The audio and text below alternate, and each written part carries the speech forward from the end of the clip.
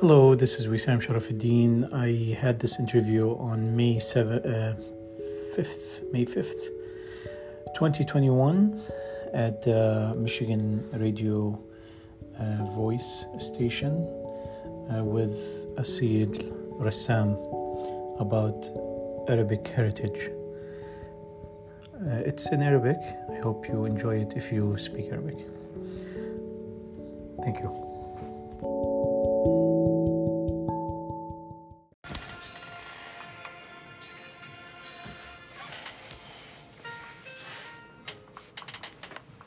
عودة مجددة أعزائي المستمعين، ومعي في الاستوديو السيد وسام شرف الدين، ناشط عربي أمريكي من أصول لبنانية وحاصل على ماجستير في هندسة البرمجيات، بالإضافة إلى دراسة الأدب الإنجليزي، الفنون والدراسات الإسلامية. شارك في تأسيس عدة منظمات منها إرشاد للدراسات الدينية والإنسانية والمركز العربي الأمريكي للثقافة والفنون ومسلمش، بالإضافة إلى منتدى الحوار الإسلامي والحراك الاغترابي اللبناني.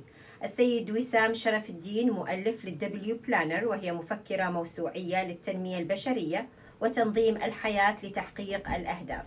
صدر له 3 دواوين شعرية باللغة الإنجليزية وكتاب الدولة العربية قيد الطبع. مساء الورد أستاذ وسام. مساء النور، شكرا لك أخت أسيل، وتحية طيبة لك ولراديو سينا ولجميع المستمعين. شكرا جزيلا أستاذ وسام، ولكن لو سمحت علي لي شوي صوتك. أعلي لك صوتي لو سمحت. شكرا جزيلا لحضرتك، وشكرا جزيلا لوجودك معنا هنا عبر أثير راديو هنا ميشيغان، وإن شاء الله المستمعين أيضا يرافقونا بمسامعهم. احنا موجودين لايف على صفحة هنا ميشيغان، إذا حبيتوا تشاركون بسؤال للأستاذ وسام، أو إذا حبيتوا أيضا تسألون على الهواء بعد أنه يسترسل بالحديث، ممكن تسألون على 586-553-9183. أستاذ وسام، الموضوع كبير جدا، ويعني لا أعرف أنه حلقة واحدة لا تكفي بالتأكيد، ولكن لا بأس، بعض الشيء أحسن وأفضل من لا شيء. نبدأ. ماذا يعني تراث الأجداد لأبناء اليوم؟ نعم، أولا أشكرك على هذا الموضوع. عفوا. الذي هو بحد ذاته إحياء للتراث واهتمام بشأن الثقافة والتراث العربي الأمريكي، وليس غريب هذا عليك وعلى هذه الإذاعة. شكرا جزيلا.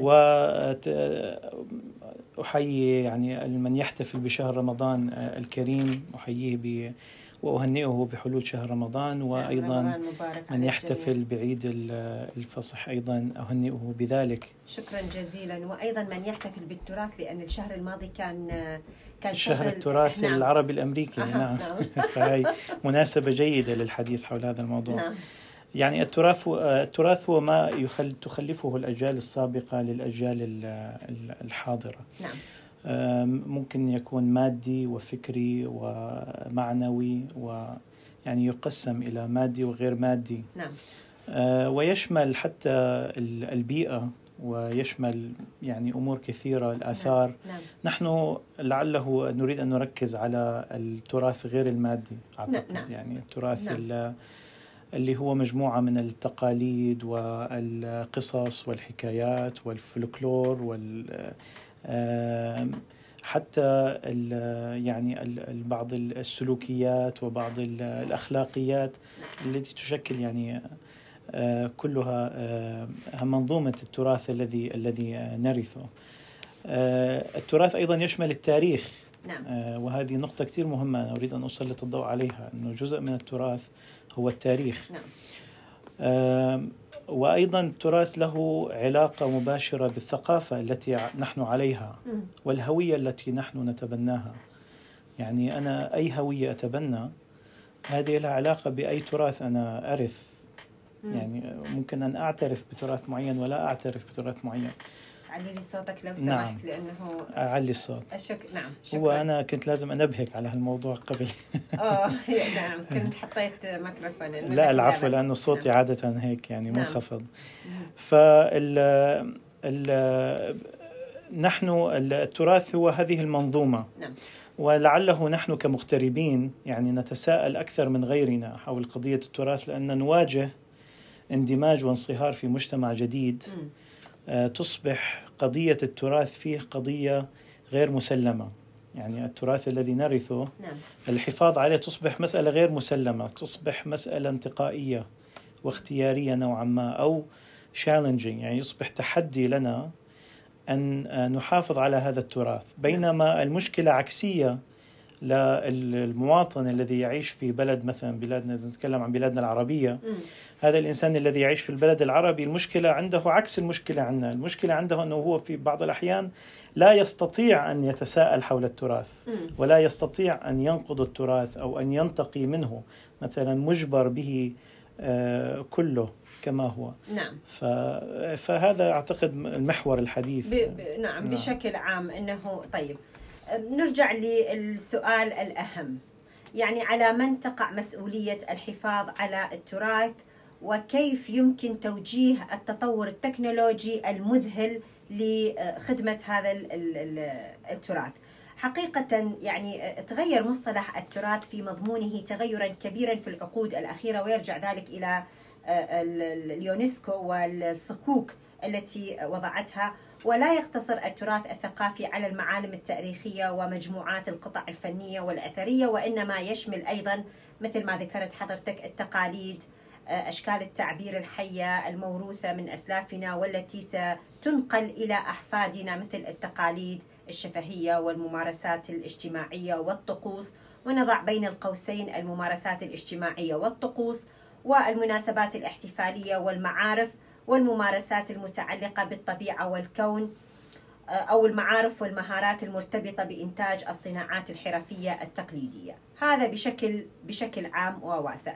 مثل ما ذكرت حضرتك، الموروث الثقافي غير المادي هو هذا يعني موضوع حوارنا وكيفية الحفاظ عليه. يعني نحن في شبكة معقدة من التطور، أو نحن في لا أعرف ماذا أقول، هل هي وادي كبير، كأننا إذا لم نتسارع مع هذا التطور أكيد سنتخلف.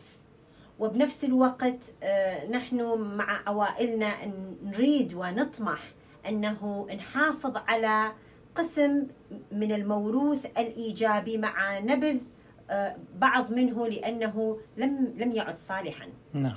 فكيف نحافظ على الجيد ونطوره، نحافظ عليه ونطوره أيضا، وأيضا بالإضافة إلى أنه نحتاج أنه نعزل، نفصل، ننتقي مثل ما ذكرت حضرتك. نعم. يعني أولا أريد أن ألفت النظر أنه هذا الموضوع ليس موضوع يثير اهتمام البعض والبعض الآخر ليس له علاقة به. صحيح. يعني إحنا كلنا إما أن نكون conscious or unconscious، نعم. أن نكون واعين أو غير واعين عن الإرث الذي، عن الموروث الذي ننتقيه، نختاره نعم. ولا نختاره. يعني نعم. إذا واحد يقول أنا ما يعني غير ملتفت لهذا الموضوع، هو غير تلقائيا جاي يختار أمور بمأكله، بمشربه، بالكلمات التي يستخدمها، بالتقاليد التي يتمسك بها والتي يتخلى عنها، بالديكور مال البيت ماله، بزياراته، بكل هذه الأمور اللي هو يعني ما واعي إلها، ما مفكر بها. هو جاي يتقي من التراث شيئا ويترك شيئا. فنحن لا نريد أن نكون بهذا الشكل. يعني نريد أن نعي، يعني be mindful، يعني أن نعي ماذا نفعل وماذا، يعني ما هي علاقتنا بالتراث اللي إحنا به. يعني نعم.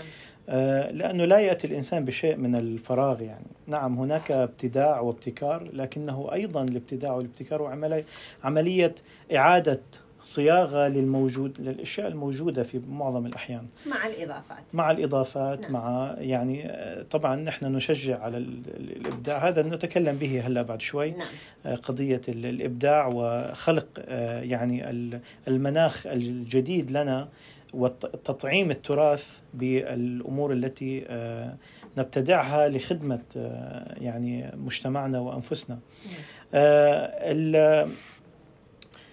فيجب أن نعي أولا. إحنا قبل أن نتكلم عن ماذا أن نحافظ على التراث، ينبغي أن نعلم أن ليس كل التراث ينبغي المحافظة عليه. نعم. هناك تراث ينبغي إعادة النظر فيه، إعادة دراسته. نعم. هذه نقطة. النقطة الثانية أنه هناك تراث نحن يعني هو غائب عنا، يعني ليس فقط ما هو منتشر في مثلا وطننا العربي في المجتمع، أو أنا مثلا هاجرت في سن معين فأنا اللي دارسه في المدرسة هو أعتقد أنه هو التراث. هذا ليس هو التراث. التراث ليس هو اللي أنا فقط أعلمه أو الإمبريشن أو البرسبشن، يعني الانطباع اللي عندي إياه من مجتمعي هو هذا التراث اللي أنا. هذا ليس التراث، حتى تفهمه وتدركه بحاجة إلى دراسة، بحاجة إلى اطلاع. فإذا أولا ندرك التراث، نعي التراث، ندرس التراث. كيف يعني؟ بشكل بسيط، أنا ما أريد أقول هذا مثلا موضوع جامعي. بشكل بسيط يعني مثلا أسأل جدتي عن قصة عائلتي، أقرأ بعض القصص اللي لها علاقة بالماضي، بالأصول التي أنا جئت منها، بهذه الجذور، لأنه الشجرة من غير جذور لا تقوم يعني ولا تستطيع أن تنمو. لابد لكل إنسان من جذور، لابد من كل، يعني هذه البلد عظمتها بسبب الجذور التي زرعت في اللي أسسوا هذا البلد، الكونستيتيوشن والبيل اوف رايتس، وهذه المنظومة من الكتابات الفكرية والحقوقية. فأريد أن أبحث عن التراث، يعني أريد أن أبحث عنه. أنا في بحثي عن التراث وجدت منظومة عظيمة من الأبطال ومن المفكرين، كنت في بحث، أنا ما بعرف إذا بتعرفي، بس في المركز العربي الأمريكي للثقافة والفنون أقيم دورة حول الهوية العربية، ونحن الآن في الحلقة 8 تقريبا، وهي مستمرة للحلقة 24، يعني طويلة إلى آخر سنة 2022. ففي هذه الدراسة مثلا كان عندنا كم حلقة حول النهضة العربية من 1840 و60 تقريبا إلى 1920، الفترة يسموها النهضة، الرينيسانس، العرب رينيسانس، حيث بدأت الكتابة العربية والتجديد. وكانت الرابطة القلمية أيضا في أمريكا، جبران خليل جبران وميخائيل نعيمي والريحاني، هؤلاء الكتاب والشعراء أيضا عرب أمريكان كانوا مواكبين لهذه الحالة. فهذه النهضة، الكتابات التي كتبت في عصر النهضة في تلك الأيام هي كتابات جدا متقدمة، بحيث أنه لو نقرأها اليوم لسببت صحوة لنا. أنا كنت غافل عن هذا الموضوع، يعني وجدت كتب قلت سبحان الله، يعني ما أحتاج نكتب كتاب في هذا الموضوع، هذا الكتاب جدا متقدم. فإذا هناك الكثير من تراثنا غائب عنا، إما لأسباب اجتماعية أو أسباب سياسية في بعض الأحيان غيبت عنا. يعني نحن شعوب لم يرد لها أن تكون واعية، يعني كما ندرك بمؤسسات، إما من غير الدخول بالتفاصيل، بس ربما نكون متقاعسين أيضا. طبعا دائما نلوم أنفسنا، يعني لا نلوم الآخرين. فبشكل عام هناك دراسة التراث مهمة جدا لنكتشف منه مواقع القوة، ثم عندما ندرس التراث وندرك التراث نبدأ نختار منه ما نحتاجه لقيامة هويتنا، قيامة شخصيتنا، لما هو inspirational، لما هو إلهام لنا لأن نصنع مستقبلا أفضل، وأن نصنع يعني أن نمد مستقبلنا بالعمق الحضاري لنا. نحن لنا عمق حضاري كبير جدا طبعا، و it's overlapping، يعني متراكمة. يعني إذا أنا مثلا إنسان عراقي فعندي حضارة عربية، وعندي حضارة كلدانية، وعندي حضارة أشورية، وعندي حضارة، هاي حضارات كلها متراكمة، أنا تعطيني عمق تاريخي. فلماذا لا أمتد؟ ليش أنا ما بدأت اليوم؟ أنا بدأت منذ زمن بعيد، فهي تعطيني inspiration. أما الأمور التي تحبط فهي يجب أن أتعلم منها، أتعلم من ذلك التاريخ. إما أن أخذ نقاط الإحباط and I be hard on myself، يعني وأجلد نفسي وأترك الأكفر بالتراث كله، أكفر بالتراث كله بسبب هذه النقاط الضعف، فهذا أيضا خطأ. وإحنا نجد بعض الناس عندهم هذا الاتيتود يعني. نعم. أكيد يعني أنه عندما نصل إلى نقطة معينة نجد بعض الأمور السلبية في في بعض التقاليد، في بعض الأمور اللي إحنا ما ممكن الآن لا تخدم واقعنا، أكيد إحنا ما رح نتوفق بتطوير هذه الأمور.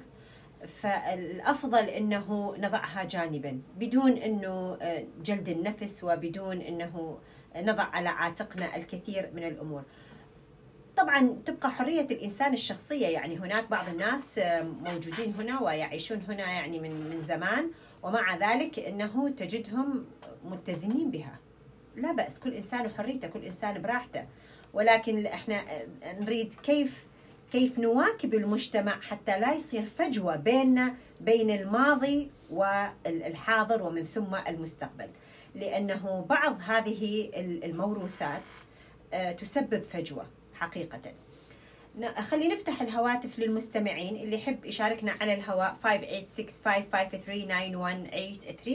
اللي يحب يشاركنا على الهواء، أو ممكن اللي يحب يشاركنا أيضا على صفحة الإذاعة يضع سؤال، أو تحبون تشاركون على الهواء 5865539183.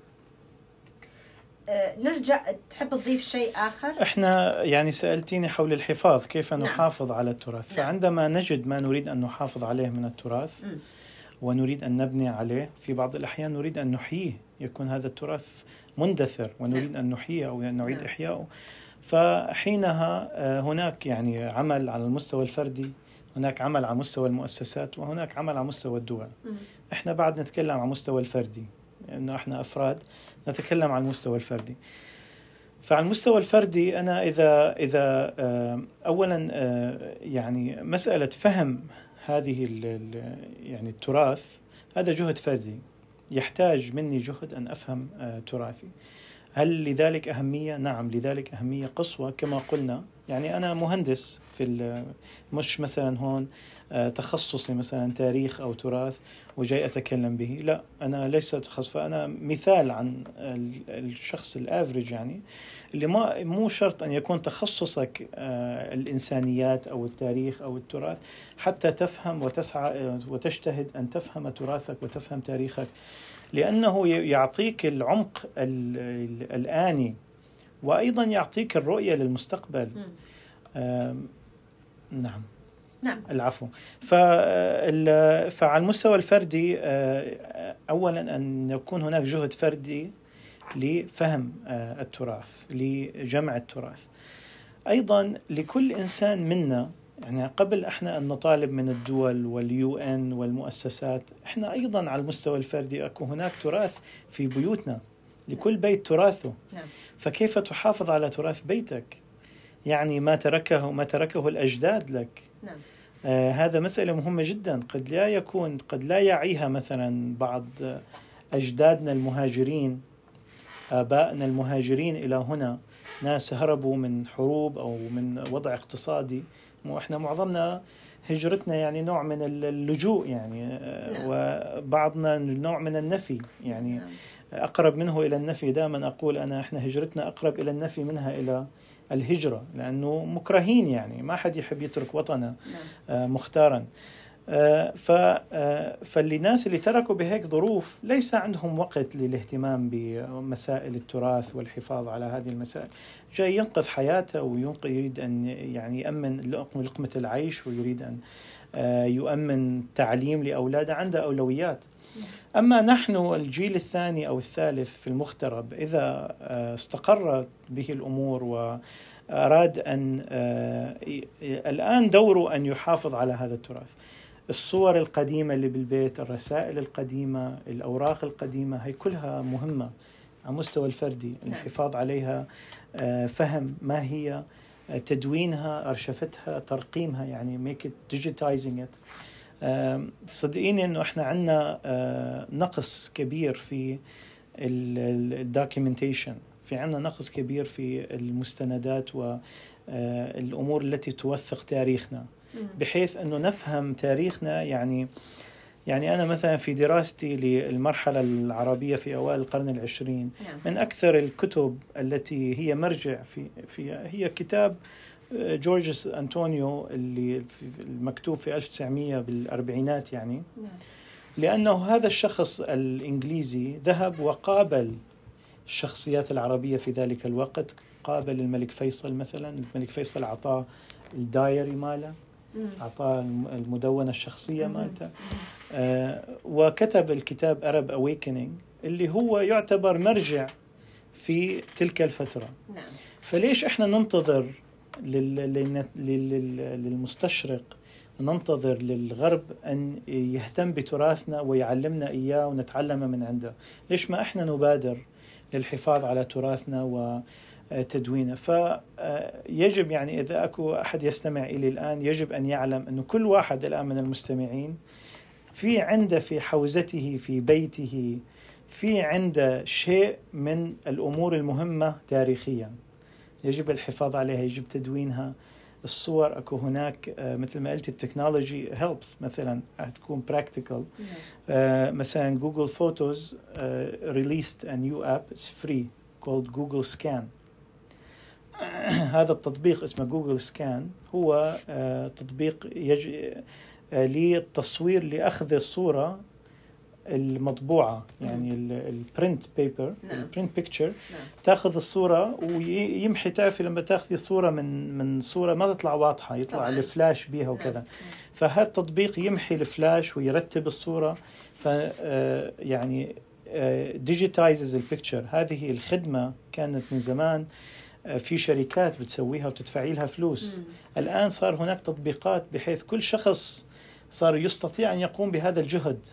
يحول هذه الصور لديجيتال، ينزلها في مواقع معينة أو ينزلها في ألبومات بابليك أو حتى ألبومات خاصة يدونها. أولاده يمكن يهتموا بها.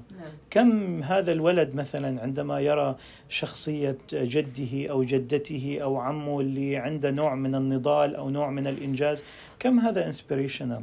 لا يأتي من فراغ. أريد أن أقول لك قصة، بس ما أعرف إذا تحتاجين بريك ولا شيء. لا معلش تفضل. أنا أقول لك قصة صارت معي. نعم. كنت أقطع الحدود جاي من كندا لأمريكا. نعم. وكما تعلمين أنا أقول دائما أصعب بلد أدخل إليها هي بلدي الأمريكي. يعني أي بلد آخر الباسبور الأمريكي يدخلك إياه بسهولة، بس أنا كعربي أمريكي بس أدخل أمريكا ليش؟ أشعر أنه في بعض الأحيان هناك صعوبة. ليش؟ بسبب يعني الريشل بروفايلينج، بسبب الأمور الأخرى. نعم. فكنت أقطع الحدود، فهذا الضابط مال الحدود طبعا هم في معظم الأحيان جاي يسوون شغلهم وإحنا نساعدهم إلى أقصى الحدود بيسوي شغله ومشكورين على ذلك. لكن في بعض الأحيان تعرفي هناك نوع من مثلا الغفلة أو الجهل عن بعض الأمور تسبب بعض الأداءات السيئة. فهذا الشخص الضابط سألني أنت كيف حصلت على جنسيتك؟ قلت له أنا حصلت على جنسيتي عن طريق والدتي. قال لي والدتك شلون حصلت على جنسيتها؟ قال لي إذا ما يعني إذا تسمح لي أسألك. قلت له لا، أسأل على راحتك. قلت له أنا والدتي أخذت جنسيتها عن طريق والدتها، هي أيضا كانت هنا. ما حدا امتحن. فقال لي وجدتك من وين جابت جنسيتها؟ قلت له والله ما أدري، يعني ما أعرف، ما سألت. فسوى هو كومنت. الكومنت أنا ما أعتبرها إيجابي، يعني الملاحظة اللي قالها ما أعتبرها إيجابية، بس إحنا منا السترة يعني على الحدود مرقنا. فبس رحت بعدين وكان في هيك لقاء عائلي، سألت الخالي إلى فترة في البلد، فسألته كيف جدتي جابت الجنسية. حتى إذا واحد سألني مرة ثانية. فقال لي إحنا عائلتنا أصولها تعود في ميشيغان إلى 1890. ما شاء الله. وصار يحكي لي عن قصة، وأكو واحد من أجدادي والدتي من بيت بزي، أكيد سامع أنت. بيت بزي قدماء في ميشيغان. ومن العوائل الكبرى يعني في ديربون، حتى فيهم في ديربون أكثر من ما في لبنان. وأحد أجدادي كان وور فيترن بورد وور 1، يعني شارك في الحرب مع أمريكا في الحرب العالمية الأولى. وكان من يعني المحاربين القدامى. فقلت لنفسي يا ريت كنت أعرف هذه القصة كلها، لكنت أجبت هذا الشخص، وكان أعتقد أنه تاريخي يمكن أقدم من تاريخه بالبلد. رغم أنه هو يعني ذات أصول أوروبية. نعم. بس ربما أصولي أقدم من أصوله، وربما عائلتي مقدم، يعني أفتخر بما قدمت لهذا البلد. نعم. فهذا التراثي إذا أنا كنت أعرفه وأقدمه له، فيمكن كان يتغير صورته النمطية عنا. نعم. ولو لم أسأل أنا هذا السؤال لخالي لما عرفت، ولا ما أولادي عرفوا، ولا ما أولادهم، وانتهت القصة وراحت اندثرت. فإذا هذه القصص اللي إحنا تبدو لنا أنه يعني اعتباطية أو بسيطة ما لها قيمة، لا، يعني في بعض الأحيان يصبح لها قيمة. ولذلك الكتابة، المفكرات، الدايري، البيرسونال، هاي شيء يسموها المفكرة، تدوين مهم. كل هذه الدوكيومنتس، الباسبورات القديمة، الصور القديمة، الكتب القديمة جدا مهم. هناك كتب، النسخ القديمة مهمة جدا، لأنه صار في تحريف في بعض الكتب، فالنسخ القديمة مهمة.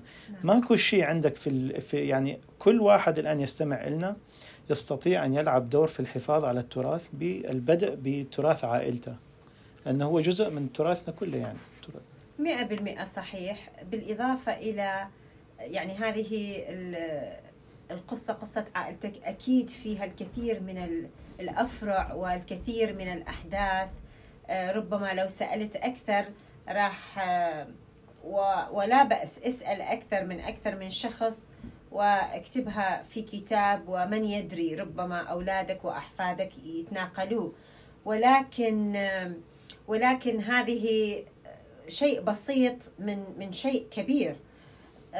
يعني إحنا في الحياة في نفس البيت، الأكل، الأغاني، هذه الأشياء البسيطة إحنا ممكن يعني، ولكن هذا الشيء يعني الاهتمام بالتراث والموروث والفولكلور والعادات والتقاليد وإلى آخره، إذا ما تشغلك أنت أكيد ما راح تشغل أولادك. يعني إذا أنت ما تفكر فيها أو تعيد بنائها من جديد في داخلك، أكيد أولادك من وين راح؟ يعني مثلا أنا ابني إجا هون عمره خلي نقول كان 13 سنة 14 سنة. لو لم يمارس الكتابة والقراءة باللغة العربية، وما حثيته أنا بالهاي سكول إنه يأخذ درس العربي وإلى آخره، كان نسي أكيد. يعني خلاص. يعني خلاص. بالإضافة إلى أنه لو ما كنت أنا أسمع الأغاني العربية، هو يحفظ أكثر مني حاليا أغاني عربية، ويعرف المطربين العراقيين أكثر مني حتى. فإذا الإنسان يعني حتى هي فعلا مثل ما ذكرت حضرتك، يبدأ الإنسان بنفسه، ومن بعدها يورثها يعني عائلته، ومن ثم المجتمع وإلى آخره. نعم. يعني خلي أفتح الهواتف أجين للمستمعين اللي يحب، قبل أنه ننهي الحلقة، اللي يحب يتواصل معنا على الهواء ويسأل أي سؤال أو أي مشاركة على الهواء. 586-553-9183. إحنا كان سؤالنا للأستاذ وسام إنه على من تقع مسؤولية الحفاظ على التراث. اللي يحب يشاركنا بالبرنامج 586-553-9183. أكيد يعني أيضا بالإضافة إلى منجزات الأفراد الفردية مثل ما ذكرت، لابد وأن هناك مؤسسات أيضا هنا في المهجر تقوم بهذا الدور.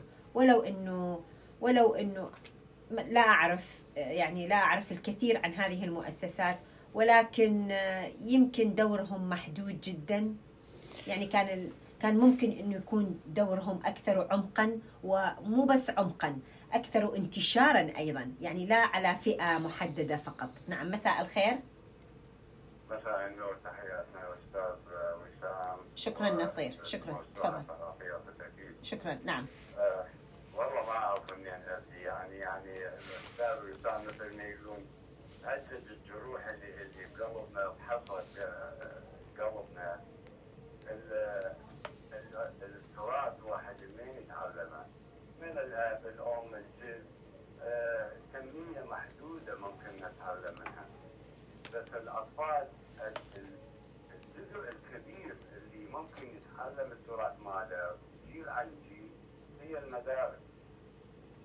هيئة الأمم فرع من هيئة أكيد الكل سمعتوا أنه طردوا العراق من المنظمة، يعني صار العراق مو آخر القائمة، لا ما موجود بالقائمة، من ضمنها يمكن دولتين ربما سوريا الصومال ما أدري هم طردوا من القائمة. شنو السبب؟ مدارس ما بنوا مدرسة، والمدارس الموجودة اما تهدم او يخلون مكانها حسينية. تخلي حسينية ايش راح تعلم بالحسينية الان؟ تعلمهم الفن، تعلمهم الثقافة، تعلمهم التكنولوجيا، ما لا يتعلمون بالحسينية. يا ريتهم يعلموهم المذهب الحقيقي، الإنسانية، الكرم، لا يعلموهم المقتل، الانتقام، المظلومية. يخلون الطفل يعني حتى ما يعرف يحكي له نكتة، ما يعرف يضحك، بس يعرف يبكي. فهاي النقطة يعني جيل وهاي جيلين تقريبا ماكو لا تعليم، لا ثقافة، لا تراث، لا كل شيء، بس القتل. نعم. ما أعرف يعني اوكي شلون أعبر عنها. اوكي بس انا لا اعتقد انه العراق مو ضمن، لانه العام الماضي او قبل سنتين دخلوا الاهوار ضمن الموروث والى اخره. خليني نعم. اوكي هذا خبر اكيد. نعم. اوكي. انطرد من هيئة التعليم لسوء المناهج، شالوا القضايا الحقيقية من هيئة التعليم. اوكي alright. شكرا جزيلا. نعم. مساء الخير. يا اهلا وسهلا استاذ ناصر، دكتور ناصر. مرحبا، تحيات لكم جميعا. دكتور ناصر، مجلة دكتور ناصر الحجاج. يا اهلا وسهلا دكتور، شرفتنا. لي شرف. بارك لك البرنامج المميز وهالموضوع. ايضا اضاف شيء كبير للاستاذ اسامه وهو اهل بهذه المسؤوليه. الله يسلمك. اشارك في سبب الاهمال او على من تقع المسؤوليه. نعم. في رايي تقع المسؤوليه على الاكاديميين اللي هم مهمتهم في الجامعات، سواء في UFM، سواء في وينسلي، سواء في من دون ذكر اي شيء. ما شاء الله عندنا عرب في هارفارد، في جورج واشنطن يونيفرسيتي، في يو جاست نيم ات. فهؤلاء ايش يسوون؟ لماذا لا يكلفون طلبه الماجستير والدكتوراه في ان يبحثوا؟ خلي يكون كل شيء دوكيومنتد. احنا في بلد التدوين، في بلد التسجيل، في بلد المتابعه والاعتزاز والافتخار. ليش كما تفضل الاستاذ اسامه انه احنا نوضع في خانه كانما متهمين بولائنا، متهمين بحبنا باسهاماتنا. يعني قدمنا احنا كعراقيين او كاعراب او غيرنا اشياء هائله لهذا البلد في كل المجال، واولها المجال الاكاديمي. فالاول يقع على كل من يسمع الان هذا الصوت وهو في جامعه من الجامعات من التقدير الكبير ان لا نجعل جامعاتنا مكان تصرف فيه ملايين الدولارات. من اجل ماذا؟ الاساس هو الهويه. لنعمل على هويتنا ولتسجل في اقسام اللغه العربيه، اقسام يعني دراسات الشرق الاوسط. شيء منها هو تراث هؤلاء الناس اللي موجودين واللي اسهموا في الدول الامريكيه. اريد ان اضيف شكرا جزيلا. شكرا. ممتن كثيرا بهذه الحلقه المميزه، ويعني اشد على ايديكم واقول يعني مفترض ان تكون هذه بادره طيبه باثاره روح الاحساس بوطنيتنا واحساس بان احنا قصرنا عن تسجيل وتدوين تاريخنا واسهاماتنا في هذه الدول. شكرا جزيلا دكتور، شكرا جزيلا لمشاركتك. الله يخليك. ثانك يو سو ماتش. نعم. أنا ممكن أتكلم مع المشارك بشكل مباشر؟ نعم أكيد. على كل حال تحياتنا للأستاذ نصير والدكتور ناصر الحجاج، صديق عزيز وأستاذ كريم.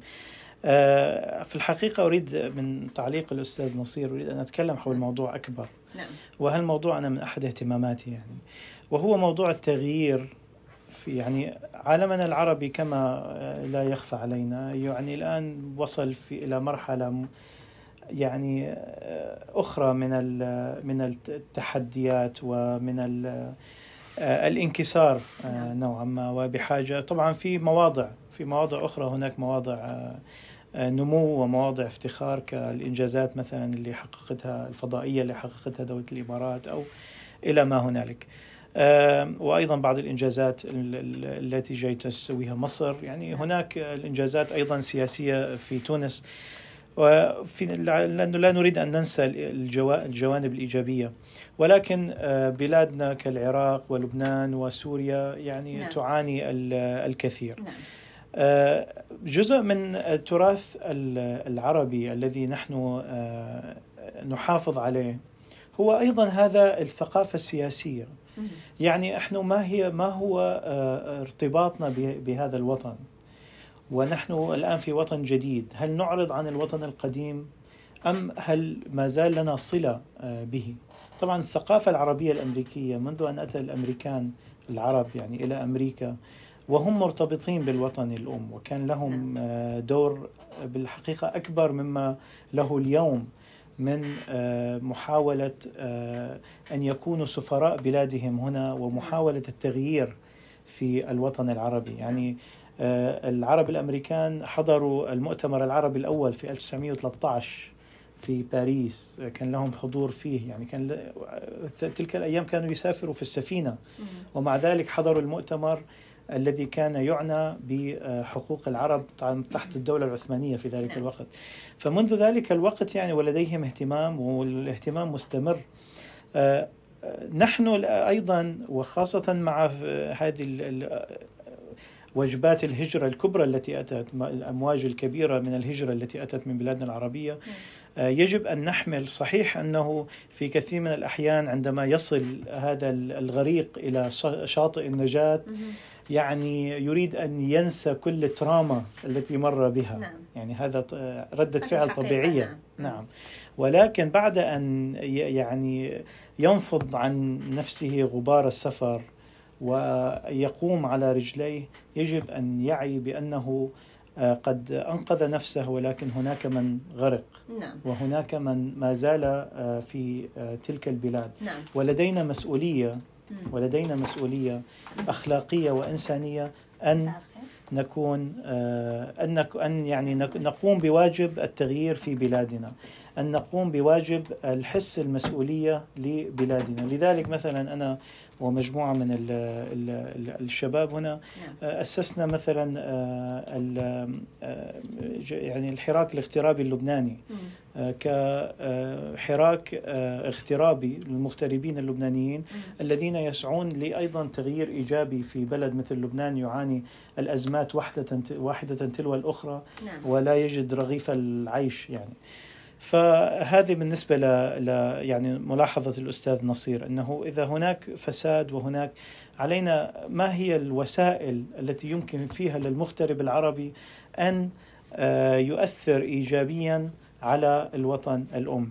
بالنسبة لملاحظة الدكتور ناصر وطبعا مسؤولية الأكاديميين، هذا شيء أكيد. أنا أحب أن ألفت أنه هناك جهود أكاديمية في بعض الجامعات في أمريكا، وهناك مؤسسات يعني مراكز للدراسات العربية في جامعة ميشيغان في ديربون، وفي جامعة ميشيغان في أناربر، وفي جامعات كثيرة في أمريكا.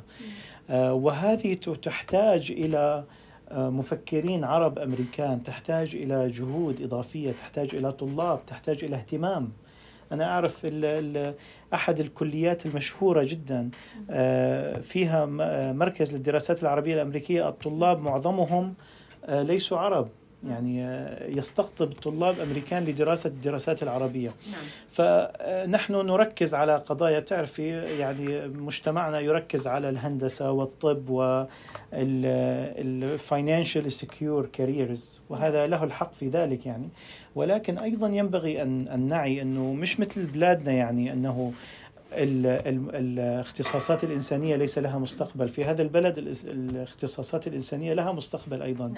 وإذا ولد عنده اهتمام، إذا أحد أطفالنا عنده اهتمام بشؤون اجتماعية أو تاريخية أو دراسات عربية أمريكية، ليش ما يدرس؟ ليش ما يذهب إلى الجامعة ويتخصص ويسوي PhD، يسوي رسالة دكتوراه في هذه الدراسات؟ هي بحاجة لنا.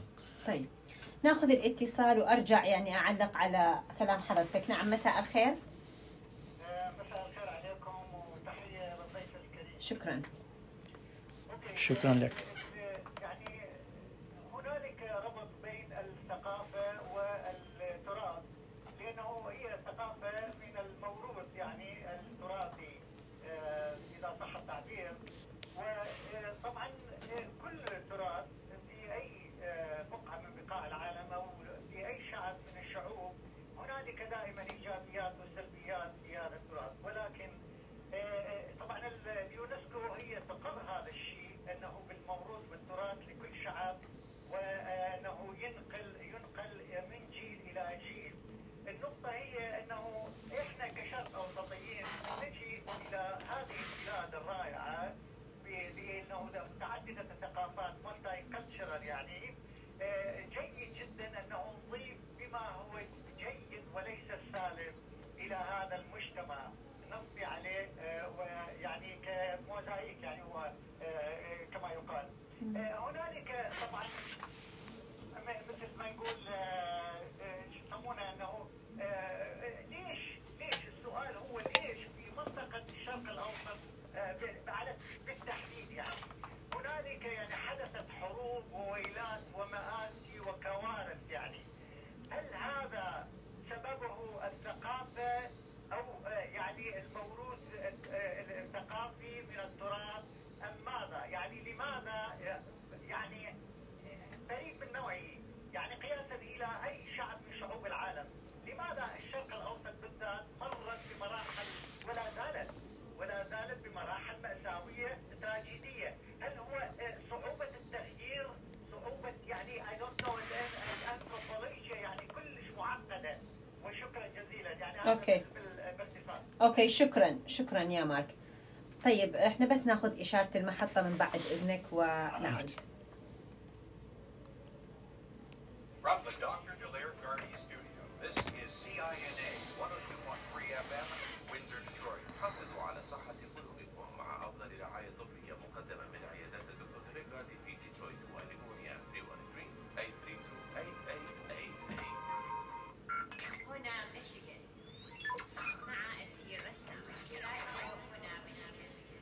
عودة مجددة أعزائي المستمعين، وطبعا احنا دقائق ونختم البرنامج مع ضيفنا العزيز الأستاذ وسام شرف الدين. أترك لك الميكروفون أستاذ وسام للإجابة على سؤال الصديق. شكرا. طبعا هذا سؤال كبير جدا. ما هو الأسباب التي أدت بوضعنا في الشرق الأوسط في البلاد العربية بالأخص أن نصل إلى ما نصل إليه؟ لا أعتقد أنه يعني سوف يسعنا أن نتكلم كثيرا حوله في هذه الحلقة، ولكن اللي أريد أن أوصي يعني به أن لا نلوم جهة واحدة أو سبب واحد، لأنه هناك مزيج من الأسباب والعوامل التي أدت إلى التخلف في بعض النواحي، والأسباب والعوامل التي أدت إلى الفتن. هناك أسباب خارجية وهناك أسباب داخلية. فجيد جدا أن ندرس هذه المرحلة وأن نتعلم منها ونتعلم من هذه المنطقة التي كانت تقود العالم بالثقافة والعلم والتقدم أن تصبح أن تنحدر إلى هذا المستوى. نعم. هناك أسباب أنثروبولوجية وتاريخية واجتماعية وسوسيو-إيكونوميكال، لا يمكن الإجابة عنها بأجوبة بسيطة، تحتاج إلى كثير من الدراسة والبحث لفهمها. ولكن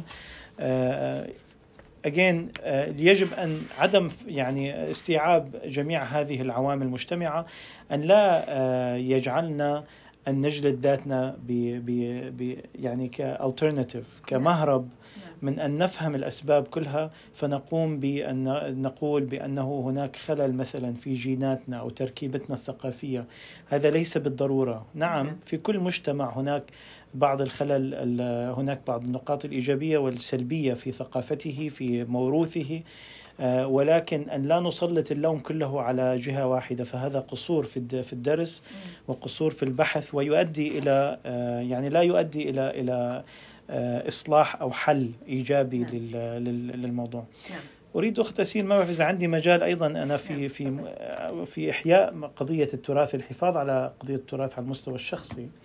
أيضا نستمر هلا على مستوى المؤسسات، يعني أتت بعض الملاحظات حول المؤسسات. يعني لا أريد أن أقوم بعمل ناقد للمؤسسات، لأنه مؤسساتنا مؤسسات حديثة وتقتصر، يعني ليس لديها دعم كبير، ويعني فأي عمل تقوم به مشكورة. وأما إذا كنت أنا من الداخل أوجه النصيحة وأوجه النقد من الداخل، النقد الإيجابي، أوجه الحلول، أقدم المساعدة بقدر الاستطاعة. أما أن أنقض المؤسسات فهذا لن يفيدنا شيء، وخاصة أنها حديثة، يعني هي شيء أحسن من لا شيء، وهي تقوم بعملية النمو والتطور. أنا عندما جيت على البلد ما كان في المتحف العربي الأمريكي، ما كان في كثير من المؤسسات الثقافية، بل إحنا قبل 2-3 ما كان في قهوة نجلس فيها. وفي السنتين الأخيرتين في ديربون فتحت شيء 5-6-7 قهوات عربية أصبحت يعني أماكن للاجتماع الثقافي. يعني قهوات أقصد بها التي لا تقدم الأرجيلة، لأنه هاي ما أعتبرها يعني أنه القهوة كما أعنيه كقهوة. فإذا هناك يعني تقدم وخطوات نريد أن نشجعها، وإذا هناك نقد ننقدهم داخليا. أما على المستوى الفردي مثل ما حضرتك ذكرتي، ابنك بالموسيقى، اهتمامه بالموسيقى العربية، يعني إحنا أولادنا بيتعلموا instruments، بيتعلموا أدوات موسيقية في المدرسة، ليش ما يتعلموا Arab instruments؟ ما في أجمل من الموسيقى للتعلق بالتراث والثقافة، هي أقرب الطرق إلى القلب وإلى الروح. فالأرب انسترومنتس هي تحمل هذا يعني الإنسان العربي هو متربي على هذه الأنغام والأصوات، فهذا الصوت أكثر ما يجذبه ويقربه ويمسك. أنا بعرف أحد الصديقات في نيوجيرسي يعني حفاظا على أولادها أيضا، فخلقت في البيت جو من الاهتمام بالتراث. فمثلا مسمية الغرفة، غرفة الصالون، مسميتها غرفة أم كلثوم، فمخلية صور لأم كلثوم ومخلية تماثيل وكذا تجمع حتى الأولاد بس يكبروا يهتم. فعندها ولد من الأولاد تعلم العود مخلية مثلا الأوراق اللي بتحطهم تحت الموائد الأكل مخلية عليهم كتابات عربية. نعم. فالولد هو بيتعلم عربي مثلا يقرأ فهالكتابة، هو كثير انتباهه يسأل. نعم. فهاي الجهود والمجتمعات اللي حافظت على تراثها في أمريكا مجتمعات أدت إلى يعني سوت جهود فردية. نعم. يعني لابد أنه نتحمل المسؤولية شخصيا أولا. نعم. ثم نعم طبعا لن يكفي ذلك، ولا يعني هذا أنه هو الطريقة. يعني هناك مدارس اليوم مثلا من الطرق السهلة، الولد عندما يذهب إلى الكوليج، عندما يذهب أحد الشباب العرب الأمريكان إلى الكلية، هناك مواد electives، هناك مواد إجبارية وهناك مواد اختيارية. نعم. في المواد الاختيارية هناك مجال، يعني هناك مجال لأن يختار. ممكن أن يختار اللغة العربية كلغة فوريان، يعني كلغة أجنبية. ممكن أن يختار مثلا دراسات الشرق أوسطية في بعض هذه الصفوف. أنا في دراسة الهندسة لما أخذت elective أخذت مواد كانت لها أهمية في الفكر العربي، في الفكر اللي كنت أنا باهتمام فيه. فإذا هناك يعني هناك مجالات يمكن أنه موجودة، ممكن أن نختارها، نوجه أولادنا عليها، نوجه مجتمعنا إليها.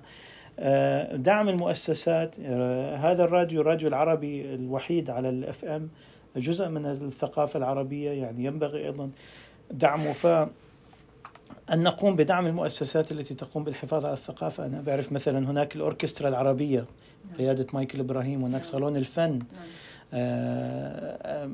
هذه يعني ليس we shouldn't take it for granted. يعني هذه مؤسسات يعني نحن محظوظين أنه عايشين في زمن هي موجودة فيه، فأيضا ينبغي أن ندعمها، نشجع عليها وعلى من هو مثلها، مختلف يعني المؤسسات الثقافية. أولادنا نشيطين، يعني أولادنا، يعني أنا بعرف بعض الفتيات العرب في المدرسة ذهبوا to volunteer in هايتي، بس صار الإعصار في هايتي. يعني إحنا عندنا جاليات من العرب الأمريكان، من الشباب العرب الأمريكان لديه طاقات كبيرة، ولكن ليس لديه وضوح في الهوية، فجاي يصب جهوده في أماكن هي طبعا جيدة ولكن عشوائية. شوف، يعني أنا ممكن أقرأ أي كتاب، ممكن أذهب إلى مكتبة أقرأ كتاب، قراءتي للكتاب جيد لكن ليس ممنهجا، ليس جزء من منهج. ففي opportunity cost، يعني في فرصة أنا جاي أضيعها، لأنه فرصة القراءة واحدة وماكو منهج، فإذا جاي يصب جهدي في فائدة لكن ليست الفائدة الأعظم. جهود أولادنا جاي تصب في مجالات وفي في بحر غير ممنهج، هي جيدة ولكن وتنفع المجتمع الإنساني بشكل عام، ولكن ليست كان لها فرصة أن تدعم الحاجات مجتمعنا المضطهد ثقافيا، مجتمعنا اللي عنده حاجة شديدة ثقافية، متعطش ثقافيا. احنا هويتنا مهددة، لغتنا مهددة، اتصالنا بوطننا مهددا، احنا لن نتخلى عنه، لكن هذه اللغة هي المفتاح. إذا فقدنا هذه اللغة فقدنا كل شيء، ثم إذا فقدنا اللغة فقدنا كل ما هو التراث في عربي يعني مثلا. طيب لا بأس، فقدنا اللغة العربية، يبقى أيضا الاتصال الثقافي ليس مرتبط باللغة. ممكن أنا أكون هويتي عربي ولا أتكلم كلمة واحدة باللغة العربية. الهوية مسألة ثقافية وليست مسألة لغة. كانوا من زمان يقولوا العربي من يتكلم العربية، لكن هذه تعريفات قديمة. الهوية العربية هي هوية ثقافية. ممكن الإنسان يكون عنده هويات عرقية مختلفة ولغات مختلفة، ولكن هويته الثقافية هوية عربية. يعني يطرب عندما يسمع عود عدني، عندما يسمع أم كلثوم أو تغنيه مغنية مغربية على أوتار عمانية، هذه كلها هيك يشعر بها، لأنه هو عنده مخزون من الثقافة العربية. واحدة من النجاحات التي قامت بها الحركة يعني اليهودية هو عندما عرفوا اليهود بأنهم people not a race. يعني في أواخر القرن 19 الحركة اليهودية قالت صحيح أنه اليهودية دين، وصحيح أنه اليهود هم أعراق مختلفة ولغات مختلفة ومذاهب مختلفة ولا يفهم الواحد الآخر، ولكن هناك ثقافة يهودية، وهذه الثقافة اليهودية توحد اليهود كشعب واحد. نحن الآن بسبب الشتات العربي يجب أن نفكر بنفس الطريقة، أنه الثقافة العربية تشكل الهوية العربية وتوحد ما بيننا، لأنه هذه الوحدة قوة، وهذا المخزون الثقافي مشترك. يعني أنا أحب ناظم الغزالي كما يحبه العراقي، وأحب فيروز كما يحبه اللبناني، لا يوجد اختلاف بيني وبينه. يعني ما رسمه سايكس بيكو من حدود لن يؤثر بروحي وبضميري 100%. طيب، يعني الحوار لو تكلمنا من الآن إلى يوم غد أكيد ما رح ننتهي، لأنه في الكثير من التفاصيل إحنا لم نتناولها، ولكن بس أعلق على موضوع جدا جدا صغير جدا كبير، ولكن التعليق هو جدا صغير.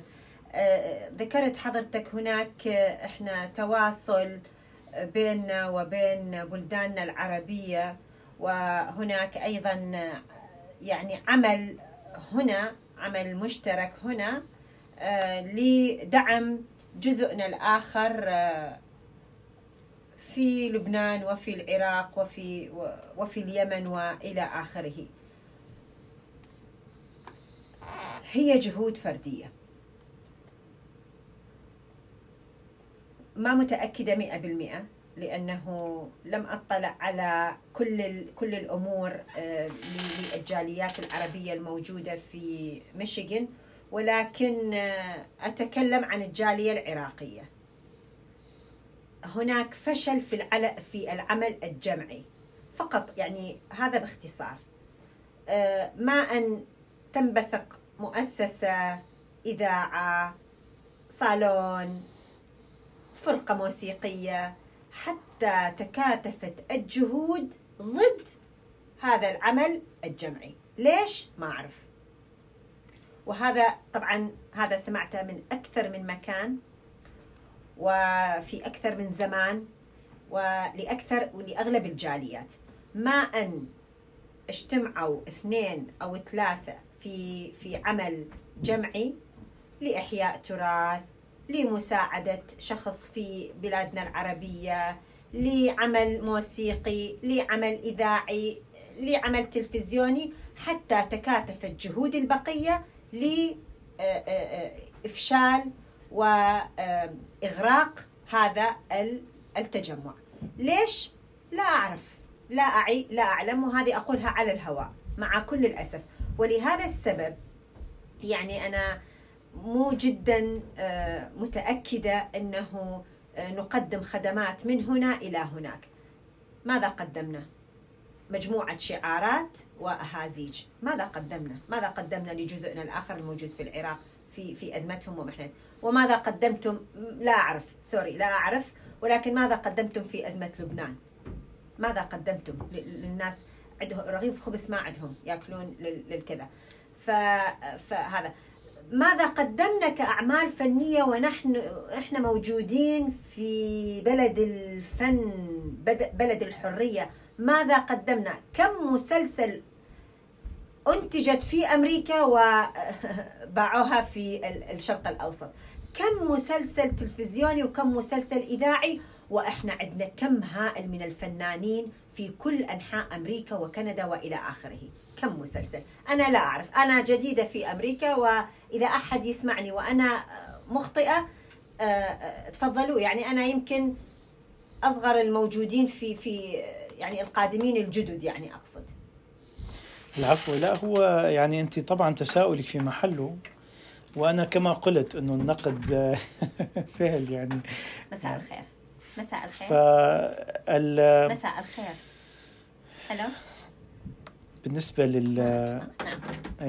بالنسبة للتساؤل، أنا هل ينبغي أنه أستمر بالكلام بس حضرتك تنشغلي أو شيء؟ لا أوكي، تفضل. لأنه ما أول مرة في الإذاعة فما أدري. لا، لأن كان اتصال وهو معلينا الراديو، بس من بعد إذنك ممكن ناخذ الاتصال. نعم. مساء الخير. نعم، وطوا لي صوت الراديو لأن نسمع الصدى لو سمحتوا. مساء الخير. ما ممكن أنتم معلين الراديو؟ وطي لي صوت الراديو لو سمحت. مساء الخير. وطي لي صوت الراديو لو سمحت. صديقي أو صديقتي، وطوا لي صوت الراديو حتى تشاركون. نعم أسمعك، تفضلي.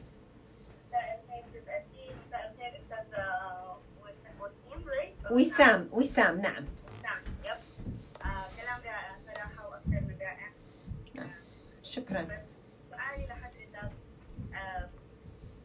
شو قدمت المؤسسات غير الربحية اللي 503 في ميشيغان؟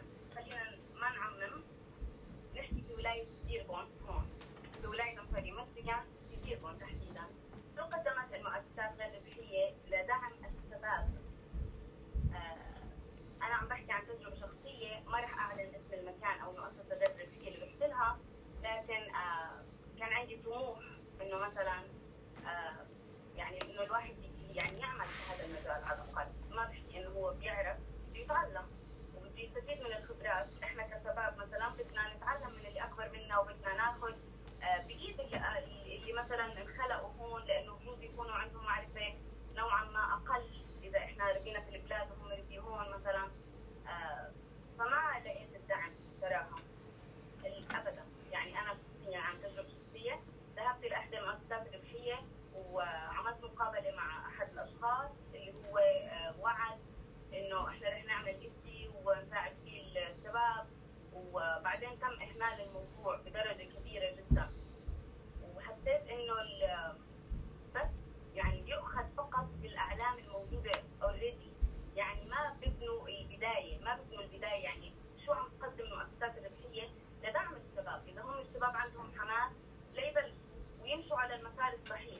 نعم. ليه تستنوا للاشخاص يوقفوا الاخطاء؟ نعم نعم قبل ما تدعموهم، ليه ما تدعموهم من البدايه؟ ليه لما يتوجهوا عندكم تحكموا على اخطائهم او تسمعوا عنهم؟ اذا انت مؤسسه ربحيه يعني غير ربحيه اللي هم ال 503 نعم نعم زي طيب. مسجد او كنيسه او نعم whatever، نعم دعم يحبوا للشباب. وحاليا بالنسبه لانه احنا يعني صار هذا العام وفي انا كثير بشكر راديو سينا طبعا لانه هذا مشروع كثير رائع بالنسبه يعني دعم الارث التاريخي.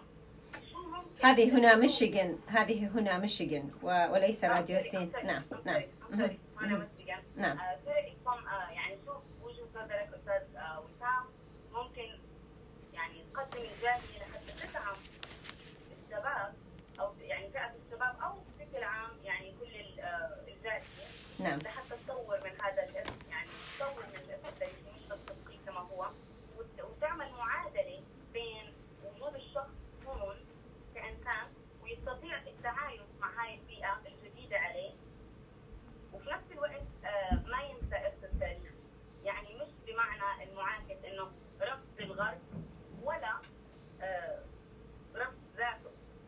يعني انه انا بلاحظ انه في انقسام بين الانسان رافض ذاته كذات يعني وعم يجلد حاله زي ما حضرتك وصفت، وبين انه مش عم يعرف يتعايش مع الوضع الجديد. اوكي. فشو بتقدر الجالية تقدم برامج لدعم هذا الشيء؟ طيب شكرا جزيلا انا عزيزتي. بكون اول فولنتير. شكرا جزيلا. شكرا جزيلا. طيب احنا يعني يمكن ما يعني ادركنا الوقت حقيقة، فخلينا من موضوع المنظمات وماذا قدمت، ربما يكون عندنا يوم آخر في يوم آخر في وقت آخر في برنامج آخر. ولكن خلينا نرجع إلى سؤال الصديق الأخير اللي هو إلى علاقة بموضوعنا لهذا اليوم. نعم، بشكر طبعا الأخت على سؤالها. نعم. شوفي يعني طبعا أنا لا أعمل لمؤسسة غير نفعية، أنا نعم. متطوع في كل المؤسسات غير النفعية التي أعمل بها. نعم. وعندي شغل مثل أي شخص من 8 إلى 5. نعم. وعندي أولاد، ويعني بما نعم. يتبقى لدي من الوقت أتنازل عن كل شيء آخر حتى أقوم بهذه الدور. نعم. وهو دور صغير. نعم. فلا نستطيع أنا اعتقادي أن المؤسسات بهذه الجالية تعتبر حديثة العهد، يعني نعم. جالية ما زالت في أول يعني قرن من نشوئها. لا نستطيع أن نتوقع أكثر مما يعني ينبغي من مؤسساتها. نعم، ممكن دائما النقد دائما جيد. نعم. وهل هناك تقصير؟ بالطبع هناك تقصير في كثير من المجالات. ممكن مؤسسة تنجز 80%، ممكن مؤسسة يكون أدائها 50%. أنا أريد أن أشكر 50% وأريد أن أشكر 80%. نعم. وإذا كان هناك نقد أن يكون نقد داخلي، وإذا كان هناك نصيحة داخلية. نعم. ونحتاج إلى عشرات بل مئات المؤسسات غير النفعية زيادة. نعم. على هذه المؤسسات. نعم. نعم أستاذ وسام، خلينا نروح إلى سؤالها الثاني. نعم. يعني نترك السؤال الأول اللي هو عن المؤسسات الغير ربحية وإلى آخره. سؤالها الثاني اللي ذكرت فيه إنه كيف ممكن إنه الإنسان لا يجلد ذاته لأنه هو ما محافظ على الموروث والإرث وإلى آخره، وبنفس الوقت لا يضيع في هذا المجتمع. يعني لا هو محافظ على الإرث ولا هو مندمج. كيف يستطيع الإنسان؟ يعني من الطبيعي جدا يعني مسألة هذه يعني الايدنتيتي كرايسيس بسموها، يعني هذه الإشكال في الهوية هي مسألة طبيعية، وهي مسألة قد تكون إيجابية إذا توجهت توجها إيجابيا. نعم. يعني أنا بحد ذاتي أنا جئت في سن مبكر إلى هذه البلد. نعم. ويعني أعتقد الآن في ذاتي أعتقد أنه شخصيتي يعني حقيقة عربية أمريكية. يعني نعم. هناك جزء أمريكي نعم. لا يستطيع أن يترك أمريكيته. نعم. وهناك جزء عربي لا يستطيع أن يتخلى عن عربيته. كيف استطعت؟ طبعا هناك first there is a clash and there is بيسموه civilization shock في cultural shock. نعم. هناك صدمة نعم. اجتماعية وهناك صدمة ثقافية. كيف يمر الإنسان خلال هذه الصدمة الثقافية بسلام؟ أولا ينبغي أن لا يكون متشنجا عندما يدخل إلى ثقافة جديدة، يعني يدخل إليها ويستمع ويحاول أن يعي ويفهم الشخص من منظوره، لا أن يكون لديه ردة فعل شرقية عليه، يعني يحاول أن يفهم لا يحكم عليه. يمشي في هذا المجتمع كالذي يمشي في المتحف. أنت عندما تمشي في المتحف لا تغضب من لوحة وتغضب من خنجر، لأنها كلها قطع فنية وقطع تتأمل فيها، يعجبك شيء لا يعجبك شيء. ففي هذا المجتمع عندما تدخل إليه يترد يعني smoothly، يعني تدخل إليه برفق وتنظر إلى ما يقدمه هذا المجتمع بكل هدوء، وتأخذ إذا في شيء بيعجبك هل تستطيع أن توافقه مع يعني روحك وضميرك وثقافتك. فإذا توافق معها يعني تدخله ممكن أن ينسجم تتبناه ولا تخشى أن تتبناه. يعني أنا قرأت الأسبوع الماضي في ذكرى هذا التراث العربي الأمريكي مقطع لجبران خليل جبران حول كيف نحافظ على اللغة العربية. فمتخيل في العشرينات جاي يكتب موضوع حول أنه كيف نحافظ. قال الطريق للحفاظ على اللغة العربية هي أن تعطي الفرصة للإبداع، أن كل واحد يكتب بطريقته الجديدة، لا تلزمه أن يكتب بالطريقة الكلاسيكية كما جاءت، لأنه مجتمعه يختلف. فإذا هذا العربي الأمريكي عم تعطيه الفرصة أنه يكتب بطريقة جديدة، بطريقة تناسب فكره، طريقة تناسب، فتعطيه هذه الفرصة من غير أن تحكم عليه وتقول له هذا خطأ وهذا، خلي يعني يبدع بإبراز شخصيته الجديدة العربية الأمريكية، الشخصية هذه المطعمة من حضارات مختلفة فيها تعددية بحد ذاتها. شجعه على ذلك، لا بأس، أنت تبقى التراث العربي يبقى، الهوية العربية باقية، يعني هذه الأمور لا تهدد، هي موجودة. المتنبي لن يذهب شعره، ولكن تفتح مجال لابتكارات جديدة وإلى لغات جديدة عادة هي تحارب في المجتمعات ثم تتقبل ثم تصبح هي العادة. فأيضا من الأمور التي يصير فيها كلاش، culture كلاش، هي أمور تجعلك تتساءل في تراثك وفي ثقافتك. أيضا لا تخشى من التساؤل.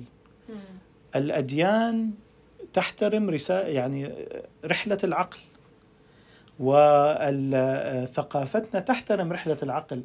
يعني نحن لسنا مع الانحلال، لسنا مع السفاهة، ولكن مع رحلة العقل. إذا رحلة العقل أخذت إلى رأي معين باجتهاد، يعني باجتهاد عقلي، فهذا شيء محترم حتى لو كنا نختلف معه.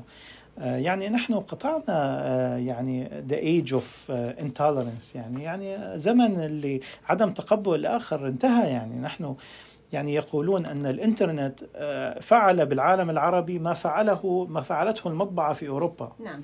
فالإنترنت الآن فتح ودمر جميع الرقابات. نعم. ولا يوجد شيء اسمه هذا غير مسموح وهذا. نعم. فإذا تبقى الإنسان هو الذي يجب يعني بالكريتيكال ثينكينج، بالقوى العقلية ماله، بحسه، إذا كان حسه سليم وحسه مبني على يعني معود ويعني مربى على أنه يختار وينتقي. نعم.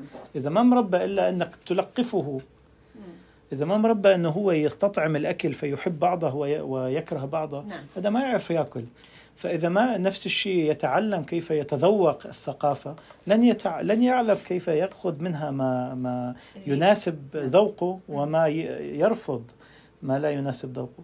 فأعتقد بهذه الطريقة لا بأس يعني بالدخول هيك بالمجتمع بشكل سلس يتقبل فيه بعض وهذا يعني نحن لا نتكلم حول نظرية، يعني هي الآن واقع. هناك أجيال عربية أمريكية صحيح. لديهم مسلسلات على التلفزيونات، صحيح. ومنهم مغنيين ومنهم ممثلين وهم الأغلبية، يعني نعم. الجيل الثاني والثالث نعم. هم أكثر من الجيل يعني الأول باعتقادي، بما أنه عدد العرب الأمريكان حوالي 3.5 مليون. نعم. لم يدخل يعني في الآخر 50 سنة 2 مليون شخص، فإذا الجيل الثالث والثاني أكبر من الجيل الأول. 100%. لكن اللي عم يصير هو أنه عم نخسر هذا الجيل، ولا نريد أن يحدث بنا ما حدث في البرازيل حيث تذوب الهوية تماما. ما هي خسارة ذوبان الهوية؟ هي الخسارة أولا خسارة للشخص نفسه، لأنه يصبح ليس لديه عمق تاريخي وعمق تراثي، فهذا يفقده جزء من قوته في شخصيته، من ثباته، من أيضا قوة رؤيته المستقبلية. ثانيا بلادنا تخسر، يعني بلادنا في عملية تفريغ للعقول، في عملية تفريغ للثقافة. أيضا هي تخسر يعني من ذلك. وأكبر دليل الرابطة القلمية. لو الرابطة القلمية تأمركوا لما كان لدينا شيء من كتابات جبران، خليل جبران، الذي كتاباته يعني كتاب The Prophet النبي من أكثر الكتب انتشارا في العالم. نعم. يعني أنا كما ذكرت في بداية البرنامج أنه الموضوع كبير جدا ومتشعب جدا، ولا يمكن اختصاره في حلقة واحدة، ولكن يعني بعض الشيء أفضل من لا شيء. ربما راح يكون للموضوع بقية إن شاء الله في حلقات قادمة، وربما يكون معنا ضيوف آخرين أيضا، ولكن هذا ما يسمح الوقت. أنا أشكرك جزيل الشكر أستاذ وسام على كل ما قدمته، وحاولت أنه تنقل خبرتك وتجربتك، ومن خلال حتى تعاملك مع المجتمع الموجود يعني خلال عملك وحياتك العائلية وإلى آخره.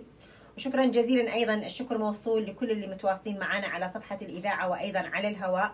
مثل ما ذكرت احنا أدركنا الوقت. تحب تضيف شيء أخير أستاذ وسام؟ بس أشكرك وأشكر المستمعين. شكرا لك يا أخت أسيل وعلى جهودك المتواصلة. الله يعني يسلمك، بالعكس شكرا جزيلا، هذا أبسط شيء، وإن شاء الله لنا حلقات قادمة. شكرا جزيلا أعزائي المستمعين. نتوقف ونعود.